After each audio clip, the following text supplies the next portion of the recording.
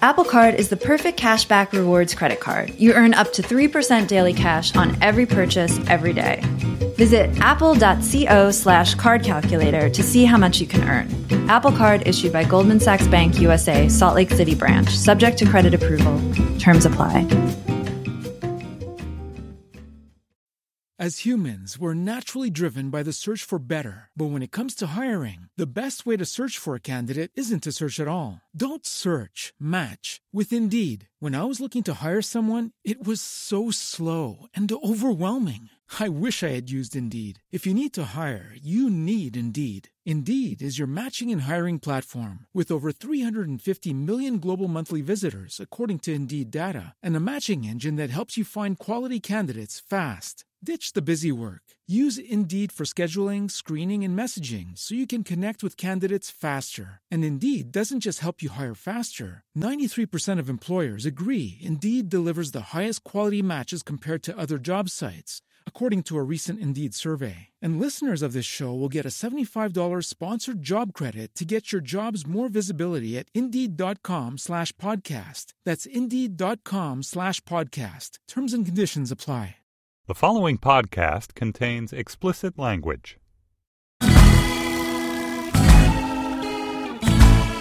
Hello, and welcome to the second guessing edition of Slate Money, your weekly guide to the business and finance news of the week. I'm Felix Salmon of Fusion in New York, and on the show this week, new information about the decision to let Lehman Brothers fail back in 2008, the protests in Hong Kong, and former Treasury Secretary Larry Summers on the dysfunctional relationship between Treasury and the Federal Reserve. And we're rejoined by Cathy O'Neill, our newest listener. She was merely a listener last week. This week, she's back in the chair where she belongs. Data scientist, blogger at mathbabe.org, and I have to quote listener Polly Powledge here. She wrote to us this week to say that Cathy is, quote, a wonderful lodestar of awesome female nerdiness, which, yes, of course. Cathy, as our most recent, newest, and most valued listener, you have a complaint or a comment about last week's episode. Thank you, Felix, and I appreciate you asking. I really did enjoy last week for the most part, but there's this one phrase that I heard used more than once called opening the kimono. It was used once. No, more than once. I think I said it first. It was repeated at least twice. So here's the thing. It's a terrible phrase. It's sexist, whatever. I have a phrase to replace it with, and I'm on the mission. Okay, so wait. The phrase we are banning is... open the kimono. The phrase we are replacing it with is... put a ruler to the dick. You got that, Jordan? I'm going to use it. Awesome. Awesome. As penance, I'm going to use it. Okay. At least once in this episode, Jordan. That might be tough. I'm reaching. Maybe I've got it. So anyway, this, in case you hadn't worked this one out, is, as ever, Slate's very own Moneybox columnist, Jordan Weissmann, whose task this episode is to try to avoid using put a ruler to the dick. I don't think I'm going to have to try that hard, but we'll see. In any case, the first topic is Lehman Brothers. Cathy, tell us what's going on here. As everyone knows, in late summer 2008, Lehman Brothers was allowed to fail. And the question now this week has come up whether it really needed to fail or not. So Timmy Geithner, in his book and all sorts of other interviews and stuff, has defended this move and said that they did not have the legal ability to save Lehman Brothers like they had saved Bear Stearns. Tim Geithner was the president of the New York Fed the time.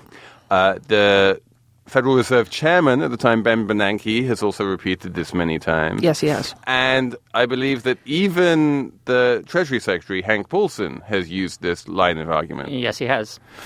So are they all wrong? Well, it really depends on how you think about it. What we found out this week is that New York Fed insiders didn't think that there was a legal impediment to saving Lehman. They thought that Lehman was sort of on the cusp of being insolvent, and that they, as far as they knew, they had the same legal ability to save Lehman as they had to save Bear Stearns, and that they were going to have to save AIG, which they did right after Lehman fell. So they just said, and they also said there were lawyers joined at the hip all the time, and the lawyers never said no, they couldn't do it. So the question is, why did that kind of reasoning coming from the New York Fed why didn't it get to Timmy Geithner, who was the president of the New York Fed at the time? Yeah, so that's what's especially worrisome about this report, which is that these findings by the Fed staff never made it all the way to the top. That Tim Geithner was never told, yes, we might have the legal authority to do this. And it's not made especially clear why. Well, I can tell you why, because it was completely chaotic. And it actually is made quite clear. And by the way, the report we're talking about is a big piece by Peter Eavis and James Stewart in the New York Times, which you can find. What is clear is that they had pretty much given up. Tim Geithner and Ben Bernanke and Hank Paulson had pretty much given up on Lehman Brothers and moved on to AIG. And they realized that AIG was this enormous problem, and they were so preoccupied with AIG that they just never had the time to sit down with the lawyers who had their own legal reasoning. And by the way, this is completely connected to the question of whether or not Lehman Brothers was solvent. The entire argument here is, which we've heard time and time again from the top brass, is that the Fed had no legal authority to bail out an insolvent bank. That if you're going to be doing your rescue loans, you need to do them against high-quality collateral, and so the institution needs to be solvent. So let's go there for a second about the solvency, because so many questions around the solvency revolve around the question of who is Timmy Geithner and Ben Bernanke listening to in terms of whether it's solvent. Wall Street didn't think that Lehman Brothers was solvent, but according to the credit default swaps that you were seeing like the weekend before. By the way, I should say that I worked at D.E. Shaw at the time that Lehman fell, and D.E. Shaw was 20% owned by Lehman Brothers. So we spent the week before the fall crowded around the Bloomberg terminal looking at the credit default swap prices for Lehman Brothers. And so there was a sort of generally understood perception on Wall Street that Lehman Brothers was in deep, deep trouble. But that was kind of assuming that it was privately, it was not government there was no government takeover. So the question about solvency is always in the eye of the beholder. There's no sort of platonic answer to the question, is it solvent or not? It's not one of these binary things which comes down either yes or no. Because pretty much any bank on planet Earth at any point in time, if they had to liquidate all of their assets tomorrow in a fire sale, would be insolvent. Exactly. Insolvency is simply the value of your assets minus the asset value of your liabilities. Everyone knew what Lehman's liabilities were. The question is, what was the value of their assets? And what the New York Fed staffers are now telling the New York Times is that they were saying, you can't just mark these things to market in the middle of a crisis and say, that's the value of the assets, therefore they're insolvent. The whole point of a bailout is that we put in some money, we allow it to get through the crisis, come out the other side, and then they'll be worth more, which, with hindsight, was true. Right. I think the real question here is what was actually going on in their heads when Lehman fell. I mean, so there's the real question is, did they want to sort of set an example by letting Lehman fall and making banks more accountable to the realities of the market, which is what was perceived at the time, that Hank Paulson was like, let him fail. For a period of about 3 or 4 days, people were really applauding this decision. Yeah. And Hank Paulson was a hero to a certain type of market commentator who disapproved of the Bear Stearns bailout and said, good, under capitalism, a badly managed company should fail. And it was only when the full repercussions of Lehman's failure became obvious that suddenly you started hearing this argument about, we weren't legally allowed to do it. Exactly. That's my point. So I have another question. One of the point, or one of the things that the New York Times article sort of suggests but doesn't really dive into, is that what happened with this report and the question of whether or not Lehman was actually solvent has big implications for the future of the financial system. It's not just about apportioning blame. It's about what happens next time we have a crisis. And I can't say I fully understand why that's the case. I'm curious what you guys think, how this impacts the debate about tomorrow, not just what happened in the past. Because in the future, all major systemic crises are basically financial crises, which means you're going to have a financial institution which is in trouble. And the Fed, it ultimately is always going to come back to the Fed, is going to have to make the decision, do we bail out this financial institution or not? And then the question then arises, what legal ability does the Fed have to do that? And do they need to do some kind of mark-to-market exercise in order to determine solvency before they can decide whether or not to bail out the institution? Another thing that has to be decided based on this story is whether the communication at the New York Fed needs to be improved. The fact that we had a report for the underlings of Timmy Geithner saying we don't see a legal obstacle, and then he didn't actually hear the results of that report. That goes back to the Carmen Segarra secret tapes, which I didn't manage to talk about since I wasn't here last week. But it's just a question of the culture of the Fed, why the communication is so bad among the people who need to make decisions. And obviously the communication gets much worse in the case of a crazy crisis weekend where no one has had any sleep and you're bailing out not only Lehman but also AIG, and you're mainly concentrating on trying to find a private buyer for Lehman in the form of probably Barclays, and then suddenly the UK Treasury comes in and says, no, we're not going to allow this to happen. There are so many moving parts. There's so much chaos that I think it is a little bit dangerous to start talking about, the smooth lines of communication weren't working perfectly. Well, of course they weren't. In any case, talking about smooth lines of communication, we're going to smoothly move on, Jordan, to what is going on in Hong Kong. So we've all seen the images of protesters covered in tear gas and brandishing umbrellas. It's now known as one of the names is the Umbrella Revolution. Hong Kongers have taken to the streets to protest what they see as the infringement of their democratic rights. And just a tiny bit of background for anyone who hasn't been following this too carefully. When Hong Kong was given back to China by the British, part of the deal was that come 2017, they were going to get to elect their chief executive. They were going to just have the full rights to elect essentially the mayor, the guy who runs their city. China seems to be kind of reneging on that promise. Not fully, but instead of getting to pick their slate of candidates, China is essentially saying the Communist Party is going to have a committee, and we're going to tell you the people that you can choose to vote from. Hong Kong, which has a very, very robust tradition of protest, we're talking about a place that has an annual vigil for Tiananmen Square, as a result, there have been these protests in the streets. It started with students. There was a crackdown. Adults joined. What's interesting, since we are a money podcast, is that there seems to be this split. There's a split between the student protesters and their allies and sort of the conservative Hong Kong business establishment, who is not so happy to see these people taking action in the street.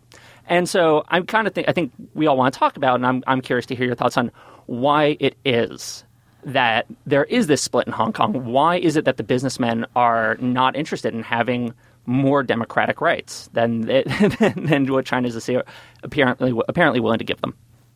So I got interested in this. I mean, it's an interesting thing because I'm an occupier, and the first comment I want to make is it just made me, they're criticizing the vetting of their political candidates, and it made me wonder to what extent are our political candidates also vetted. It won't be by Beijing in our case, but it might be by financial lobbyists to some extent. But anyway, so that's one issue that I'd like to throw up. But since it's a money podcast, I also was interested to see that there were some hedge fund workers and bankers who are pro the occupiers. And their case was they like transparency of markets. They don't like the Chinese government sort of manipulating stuff going on in Hong Kong politically, which translates into a murkiness on the market. They want transparency. And then the other side seems to the other bankers who are not so into the protests seem to say, well, we need stability.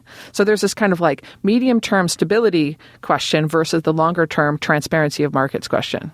And it seems to me that it's not even stability that they're... I mean, yes, they want stability, but Hong Kong is a very sort of incestuous place in terms of the very rich men who control it. There aren't a huge amount of them, and most of their wealth comes from real estate. And this has been mirrored in China as well. The new class of Chinese gazillionaires is in large part made their money in property. And in that kind of a world where political connections become incredibly important, the way that you maintain your wealth and continue to grow your wealth is by, being in there with the Chinese Communist Party and making sure that they like you and you like them. And any time that the party turns against you, all of your wealth can get stripped, not only from yourself, but from all of your family. So it's very natural for the entrenched money interests in Hong Kong to want to have very little change because that's how they made their money. But for everyone else, anyone who might want to become rich in the future, they have less interest in that. And so I suspect that what you'll find is that the bankers and the hedge funders who are supporting the protests, and I think they are a minority, are going to be the ones who haven't quite made it yet and who want a more level playing field. Yeah, to kind of follow on your point, I saw that The Economist had recently come out with a kind of crony capitalism index, and Hong Kong actually ranked higher than Russia on it. So I guess that speaks to this issue of the fact that connections now play such a role. And so that gives the business interests there a deep incentive not to rock the boat, not to join the protesters. Another aspect of this that I think is interesting is just how much of the protest seems to have been fueled by worries about inequality. That it is similar to the rhetoric or the issues that fueled Occupy here in the United States. It's young students who can't buy a house, who don't see a place for themselves in Hong Kong of today or tomorrow, that they feel shut out. And then you layer on this issue of democracy, which means that you really don't have any sort of outlet to deal with it. So the issue of democracy is a fascinating one because if you look at recent history, we've had absolutely astonishing economic growth and wealth creation in China, which has no democracy.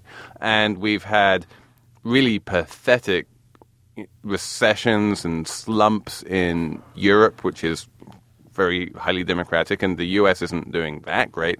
And in general, it seems that democracy isn't doing so well in terms of economic growth, while autocracy is doing quite well. And one of the ways you could maybe frame these protests is that Hong Kong is wealthy enough. Hong Kong is a very rich city, and that Hong Kong is wealthy enough to say, we actually value democracy more than we value economic growth and money in a certain sense. Yeah. Well, can I push in there? I mean, I don't agree with that. I think what's really going on here is you have people with high expectations that don't see how they could possibly win in this system. You have these well-educated students who are saying, we can't afford a place to live because the prices for apartments are so ridiculous, and it's a stacked against us system, and it always has been. But now there's even more people vying for power coming from Beijing, and it's going to be even harder for us, who normal people, to break in. And yes, I agree with you. I don't usually make this distinction very strongly, but here I'll make the distinction between hedge fund quants or hedge funders and bankers. Typically, banks have connections to people like Timothy Geithner or whoever that person is in that country. Hedge fund people typically they think of themselves as entrepreneurial. They don't expect to be bailed out. They want transparency because they're going to work on the system from the outside. And since they don't have the connections to know how the interest rates are going to go, they're just going to have to live on their wits. And historically, it has to be said, Hong Kong has not been a hedge fundy kind of place. It has been entrepreneurial, but it's been these big taipans. It's been big traders. It's been people with connections, and it has been very undemocratic. For centuries of British rule, there was no democracy. Since 1997, there's been basically no democracy, and the Chinese promised democracy come 2017, and it looks like they're not going to offer it. Hong Kong is going to continue the way it always has done without democracy, which is maybe one of the reasons you don't see many hedge funders in Hong Kong. Maybe. But to the extent that you see complaints, it is coming from people who aren't inside the system and think that democracy, with its myth of meritocracy attached to it, will allow them to break in. And I think that's what you're seeing with that Occupy protest. And on the subject of quants and hedge funders and technocrats, we are going to move on to one of my favorite subjects, which is Larry Summers. Larry. Now, Kathy has first-hand experience of working with Larry Summers. I have first-hand experience of talking to Larry Summers. You don't forget contact with Larry. He's the most Larry person in the world. He was the Obama administration's chief economic advisor for most of the Obama administration. And he recently came out with a paper, he and a few co-authors. And I'm going to try and sum up this paper as simply as I can, but it's a bit complicated, so bear with me. What you have in this country is a tension between fiscal policy and monetary policy. Fiscal policy is how much you tax and spend and what you do with the government money. Monetary policy is the Federal Reserve and where it sets interest rates.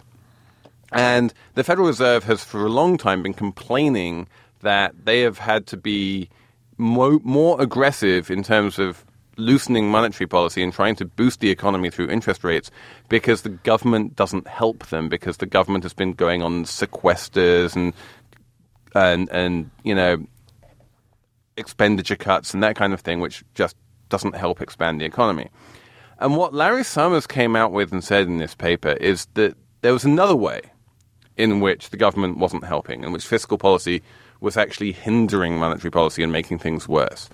And that was to do with the term of its borrowings. Obviously, the government has to borrow. It has a big deficit. And the question is, when you borrow, do you borrow for 30 days or 60 days or a year or two? Or, on the other hand, do you borrow at 10 years, 20 years, 30 years? And what the government did was it decided to term out its borrowings. It saw that long-term interest rates were very low. And so it started issuing a lot of 30-year debt, long-dated bonds, because they thought, hey, we get to lock in interest rates at a very low rate. And what Larry is saying, and remember that he was a large part of the policy team who decided that this was a good idea. He's now seemingly changed his mind.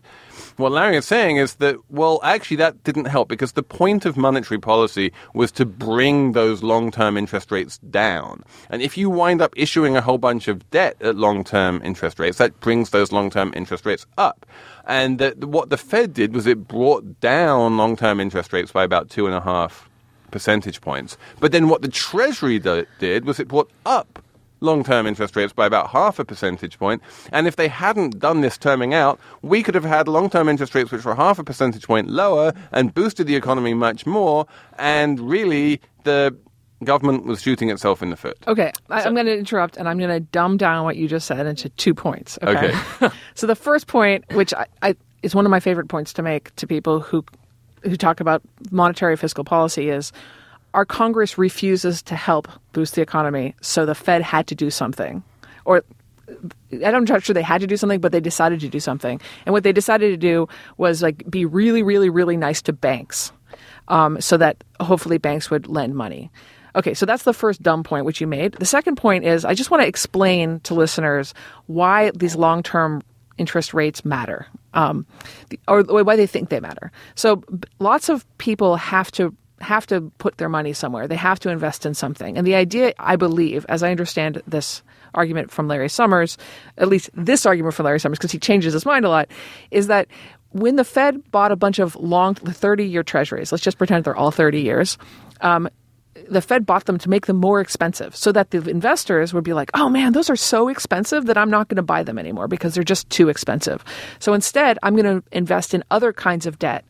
And that other kind of debt maybe would be for businesses. And businesses would be like, oh man, there's a competition for my kind of debt. And that means that I can borrow at better rates. So it's sort of the model here is that there's a bunch of business people that would expand their business if only they could borrow at slightly better rates. However, if you actually look at what businesses care about the most, it's not lending rates. It's things like, let's see, they care about uncertainty about the future. They care about like recessions and stuff. They care about taxes. They care about healthcare costs. And then their fourth thing is lending rates. Sure, but I think what you're doing here, Kathy, is you're starting a whole debate about monetary policy and whether QE is worth it and stuff. This is a narrow argument that Larry is making. He's not trying to. We're basically assuming that if the economy is in trouble, the correct monetary policy response is to lower interest rates. We can argue about that, but if that's the correct policy response, then surely it behooves the Treasury to work with the Fed. And remember, this has nothing to do with Congress. The debt management aspect of Treasury is not run by Congress, it's just run by Treasury. And they could have just continued to borrow short instead of borrowing long. Yeah, so I think I kind of want to dumb this down even further for a second. I mean, really in the end, this isn't so much an interesting story, I think, because we want to did we use the absolute best monetary policy given the moment? It's are the Treasury and Fed working together in any kind of a rational way whatsoever? And Larry Summers is saying, no, even when I was around, they probably weren't. But the other reason it's funny is just because this is kind of peak Larry Summers. There's just this idea that it's Larry Summers arguing with a slightly younger Larry Summers. It's just like one of the most archetypal and just Washington things you could possibly have. And so everyone who's heard the story is just like that's sort of the headline for everybody that makes it so amusing. I do think as far as the macroeconomic argument goes, one point that some of the Fed officials have made sticks out to me, which is, I mean, for years, 10-year Treasury rates were essentially negative when you took inflation into account. Would pressing them down a little bit more actually have boosted the economy a lot more? Now you're going back to what Kathy's saying. No, that's the only thing. I think it's sort of like maybe we don't know. But in the end, it is. But this issue of whether or not the two are actually, if we have a functioning relationship there, that is important. And it's something that probably we need to consider more in the future. Actually, Felix, it's actually what Larry is saying. I mean, that's what Larry is saying in his paper, that we've missed all this economic growth because of this disagreement. Right. And we are. And then you can start having an argument about whether monetary policy works.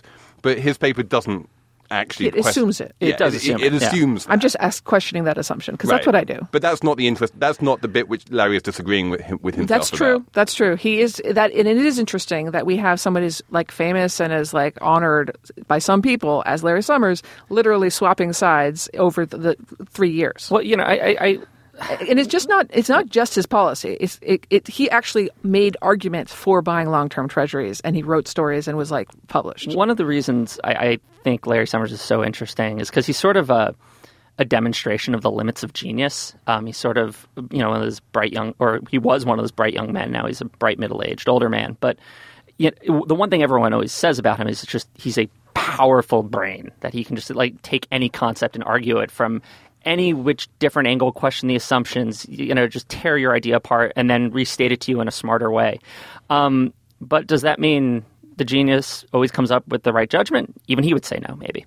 And he's doing it to himself, so I almost feel better. Although he is kind of hedged. He said, well, I had some concerns at the time, but I didn't necessarily bring... I mean, he's pulled a kind of a classic... Oh, that's too bad. I wish he had just been I'm on the other side of the debate because... He's sort of, but it's fairly clear that his argument is that, when I said we should borrow long-term, I didn't mean we should borrow long-term. What I meant was it makes sense at the very least to borrow long-term. I just didn't continue the argument and say, well, if it makes sense to borrow long-term, we should probably borrow short-term. Anyway, enough of Larry. We can only have a certain amount of Larry per episode, and I think we've exceeded our quota. Jordan, what is your number this week? My number is -1 cent. That is how much our average hourly wages changed in September. There's been this ongoing debate about weird debate about whether or not American workers' salaries, wages, earnings are rising way too high, and that if it's going to spark inflation. And it's just, yet again, there's absolutely no evidence of it. So every time you hear someone worrying about inflation over the next couple months, just remember that number. -1 cent. That was the change in your typical worker's salary recently, or wages recently. Well, I'll come in and say 5.9, which was the headline number from this week's job report. That's the inflation rate. It's not the inflation rate, that's the unemployment rate, is 5.9%. This is a very happy number, and I think for all that we can quibble about, well, the labor participation rate is very low, and there are lots more people who don't have jobs or who have too little jobs, and there's underemployment, and all of these, there's a million different quibbles, and there's a lot of reason why, the economy is not doing particularly well, and so on and so forth, but 5.9% is a really good number, and it's worth just stopping for a minute and saying, yay! Yeah, it is. It's the first time in 6 years we've been below 6%, which is great. But I will say, again, every time we talk about the unemployment rate, the reason it matters is because the question that matters is what's the Fed going to do in response? Are they going to raise interest rates? Well, no, that's actually not the truth. I think from a policy angle, it is. Well, from a policy angle, obviously, the policy angle is what does the Fed do? Yeah. And the Fed has made it clear they're looking at much more than just the unemployment rate, the headline unemployment rate. But what I'm saying is there's more than a policy angle here. There are fewer unemployed people in America angle here, and that's a good thing. That is a good thing. It is a good thing. We won't disagree on I'll that. prevent myself from quibbling. My number, because I want to get to my number, which What's your number, Kathy? You always have the best number. It's a thank you. 47,100. That's a good number. That's the number of dollars that was gained by some guy who traded on Herbalife with insider information, so-called inside information. Oh, this is a great story. I love this story. So remind us, what's your number one more time? $47,100. $47,100 of profit trading Herbalife. Now, yes. What did he do? And was it legal? It was, well, the SEC thinks it's not legal. And this is what they're doing instead of actual things, by the way. That was kind of my overall point, which I just threw out there. So this guy worked with Ackman. Bill Ackman, the famous billionaire hedge fund manager. Who cries about Herbalife regularly. Which episode did we talk about him Oh, my again? God, I love that episode. Oh, my God, can we throw in Put a Ruler to the Dick somewhere here? I'm gonna that try is sort of what he was trying to do with Yes. Herbalife was. Sweet. So anyway, some guy was working with Ackman and figured out that he was going to go short Herbalife and told his roommate, not to tell anyone. And his roommate told someone, and that person put an option and made $47,100 on it. And they're going to try to get the roommate and that guy who made the money. I mean, the roommate didn't make any money off the deal, but he's getting in trouble with the SEC, and so is the guy who did the put option. And they're saying that this is insider information, even though absolutely none of them had any information whatsoever from inside Herbalife. That's right. So it's a really weird situation, and nobody even worked near any of the people in question. And again, that's what the SEC is doing because that's what they do. My proposal on Twitter was that the SEC should ban all of its employees from any insider trading investigations for a month. Just to see what would happen? And just see what actual real fraud and crazy, bad, evil behavior goes on Wall Street if you stop chasing these really stupid things. Thank you. That's exactly what I'd like to see. In any case, that's the end of Slate Money for this week, people. Thank you. Thank you very much for listening. If you liked the show, please subscribe in the iTunes store and leave us a review to help spread the word. And do please keep writing to us with your comments and complaints and requests. slatemoney@slate.com. We got some good ones this week which we didn't get to, but it is possible that in the next week or two we might actually start for the first time getting into the question of personal finance. I'm not sure if this is a good thing or not, but we might just do it. We had some requests. In any case, keep on writing to us. Let us know whether you want that or not, and do subscribe. The producers for Slate Money are Tracy Samuelson and Stan Alcorn. The executive producer of Slate's podcasts is Andy Bowers. For Kathy O'Neill and Jordan Weisman, I'm Felix Salmon. Until next week.